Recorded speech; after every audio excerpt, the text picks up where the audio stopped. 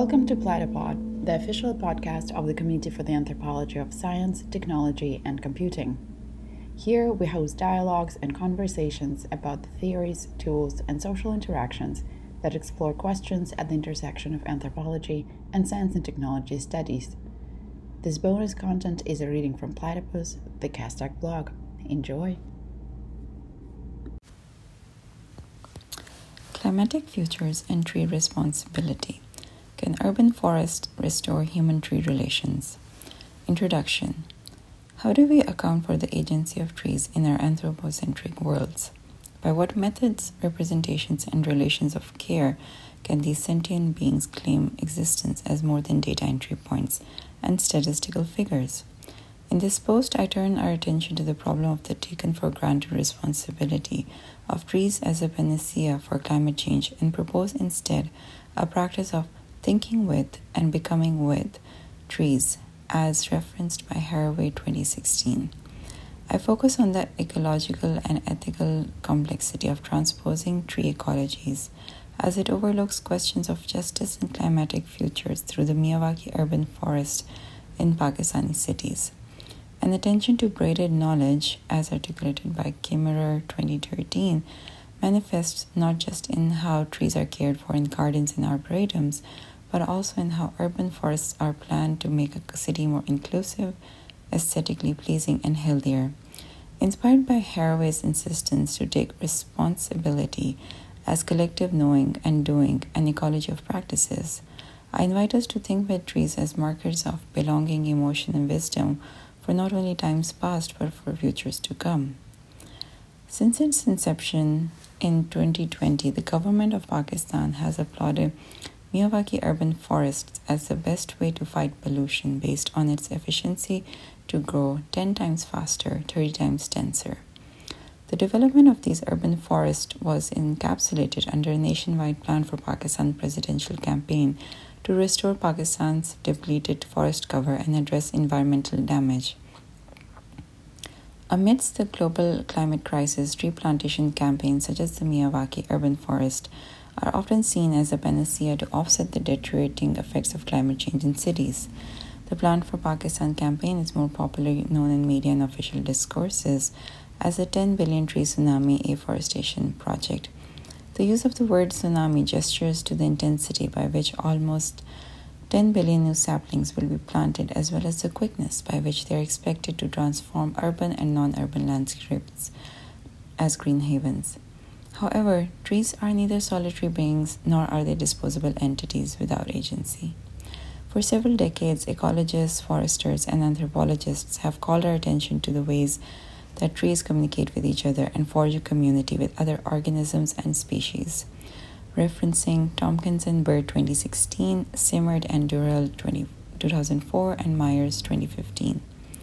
Whether spurred by the arboreal ability to sequestrate carbon or incentivized by global prestige and recognition under the Bond Challenge, mass afforestation campaigns fail to acknowledge an essential link of responsibility, as referenced with reference to Haraway 2008 and Barad 2007 in More Than Human Relations.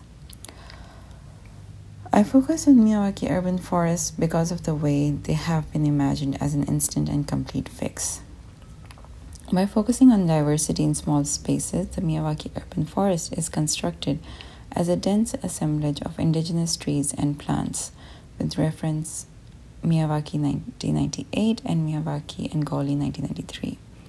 This model promises to be ecologically self-sustainable compared to other urban greening projects that either emphasized monocultured or non-indigenous tree planting.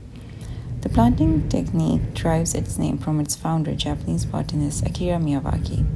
By comparing the vegetation in millennia-old forest around shrines and temples called Jinju Mori with the evergreen broadleaf forest region in Japan, Miyawaki concluded that it was possible to regenerate land through indigenous species.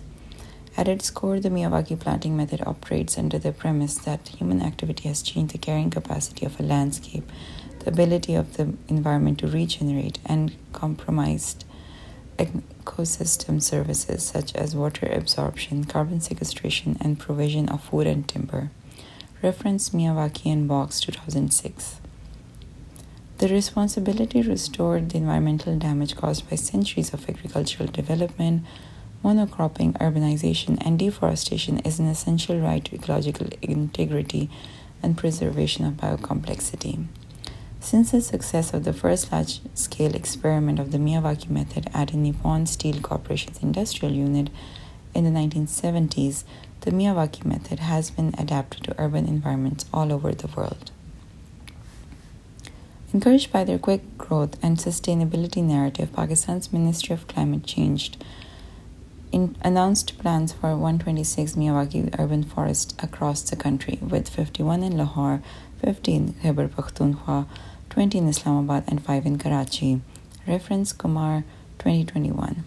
However, this is not only a tsunami of trees, but also a moment of skepticism and ethical discomforts. Local experts have voiced concerns over the administrative rush to scale this initiative and have cautioned that the Miyawaki model still needs to be tested across Pakistan's diverse geography and weather pattern. Reference Kumar 2021.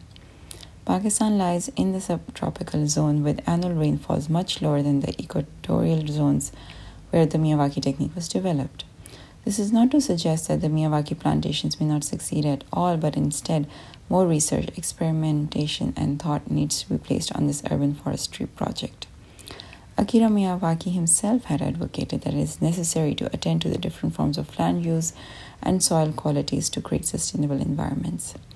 Such advice is not unprovoked, considering that earlier this year the government inaugurated the biggest Miyawaki urban forest with 165,000 plants and cultivated over almost 12 acres. Reference Pakistan Ministry of Climate Change press release. Before we applaud such projects in anticipation of future benefits, it is critical to question the assumptions under which they are marked as such. Untangling present and future concerns. The consequences of afforestation projects such as the Miyawaki urban forests are larger than the failure of scaling up or overemphasizing effectiveness. The consequences lie at the heart of what we take for granted environmental projects to encounter climate change. Below, I briefly situate some of the ecological and ethical knots that are easily ignored. Dispossessed. Borders set up around Miyawaki urban forest sites are meant to protect the new growth during the initial 2 to 5 years, after which they may become sustainable. Yet, if nature is meant to coexist and co-create urban futures with humans, these borders displace the public from their shared spaces and dispossess collective human and non-human relating. This has often happened in the gentrification of parks and public spaces. Reference Hassan 2019. However, the Miyawaki urban forest sites signal not only a spatial dispossession, but also a relational dispossession that isolates trees as a functionalist apparatus in cities. What of the memories of trees that have fallen, forested landscapes that are forgotten, and saplings that are expected to grow without the ecological assemblage of humans, plants, fungi, insects, and animals? It is only by destabilizing the teleological pattern of urban development that we can open up the possibilities for human-tree relations and cities as ecological laboratories for the tracking of future natures. Reference Gandhi and Jasper 2020. Towards this pursuit of more just, inclusive futures, we must consider whether the Miyawaki forests are just an aesthetic or ideological distraction from the threat to old growth trees and incumbent green spaces. A future in depth. The Miyawaki urban forest has a high initial cost. One of the reasons is because of the way that the soil must be prepared and treated before planting saplings. Yet there are still unanswered questions regarding the effects on the water table, soil quality, and land topography. The effects on the hydrological or soil systems could potentially provoke alternate needs and costs for engineering the landscape.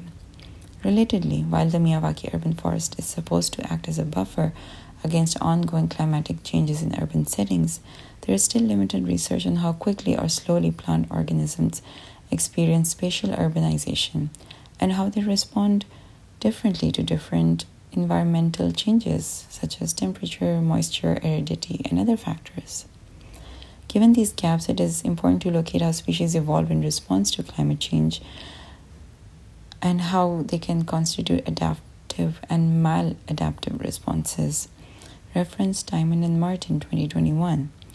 Therefore, while accounting for the potential benefits of this method, we also need to factor in the possibility for harm and unintended ill effects to human-tree relations. Nature by numbers. It is also misleading to assume that the Miyawaki urban forest can take place of existing forested landscapes. Based on observations from Chennai in India, Daniels and Venkasian note that even as the best preserved national forests in the Western Ghats have a density of 200 to 300 trees per acre, the Miyawaki technique permits more than 4,000 trees and shrubs per acre. By focusing on density as vertical growth rather than horizontal growth, officials compromise on the wide canopies and natural maturation of many species. Sole emphasis on density and numbers also overlooks the connection between tree growth and their ability for carbon sequestration. Faris et al. From 2017 contend that urban plants face environmental stresses that in extreme cases transform plants from carbon sinks to carbon sources and hence exacerbate the climatic effects they are meant to mitigate. To take the effectiveness of Miyawaki urban forest only by the number of trees or number of forests is to ignore that trees need space, time, and a healthy ecosystem to grow before they can undertake the responsibility for environmental futures. Belonging. The focus on indigenous species is problematic. At what stage is a tree species indigenous to the area? How does climate change influence which of our tree friends will survive and which will only struggle? Schaeffer argues that their built environments often harbor optimal conditions for non-native species, and as such, a proactive urban management approach should focus on ecological models to predict and populate urban environments with non-natives. This intervention could also lower the ecological damage and number of undesirable species that often spark fear and anxiety when non-natives appear on their own. Reference Schaeffer 2018 on page 727. Concluding thoughts. The dilemma of doing not enough or too much of the wrong approach has tremendous consequences for urban habitats. It is particularly worrying if our proposals for national or planetary scales of restoration or environmental equivocation depend on ignoring the narrative and presence of existing more than human relations. What if, instead of climatic futures and tree responsibilities, we can take human-tree relations as an ethical intervention to address urban futures and climatic responsibility? One possibility is to recognize the cultures and ecologies of trees in relation but not contingent on human reference. Kimmerer 2021 gestures us to this possibility through kinship. Kimmerer quotes, The land will teach us restoration, not only of trees themselves, but also of our relationship with them. We need not be passive consumers or companions of trees, treating them as a scaffolding for our aspirations. We could view them as our relatives, as kinfolk we have treated badly, and to whom we seek to make amends. End quote. By thinking with trees and forests as agents who construct their selves across communities of humans and other beings, we can acknowledge that the future is not only human or for human. To recognize that climatic harms continue to impact more than human worlds of trees is to acknowledge that our plans and proposals should be about ecological integrity and kinship.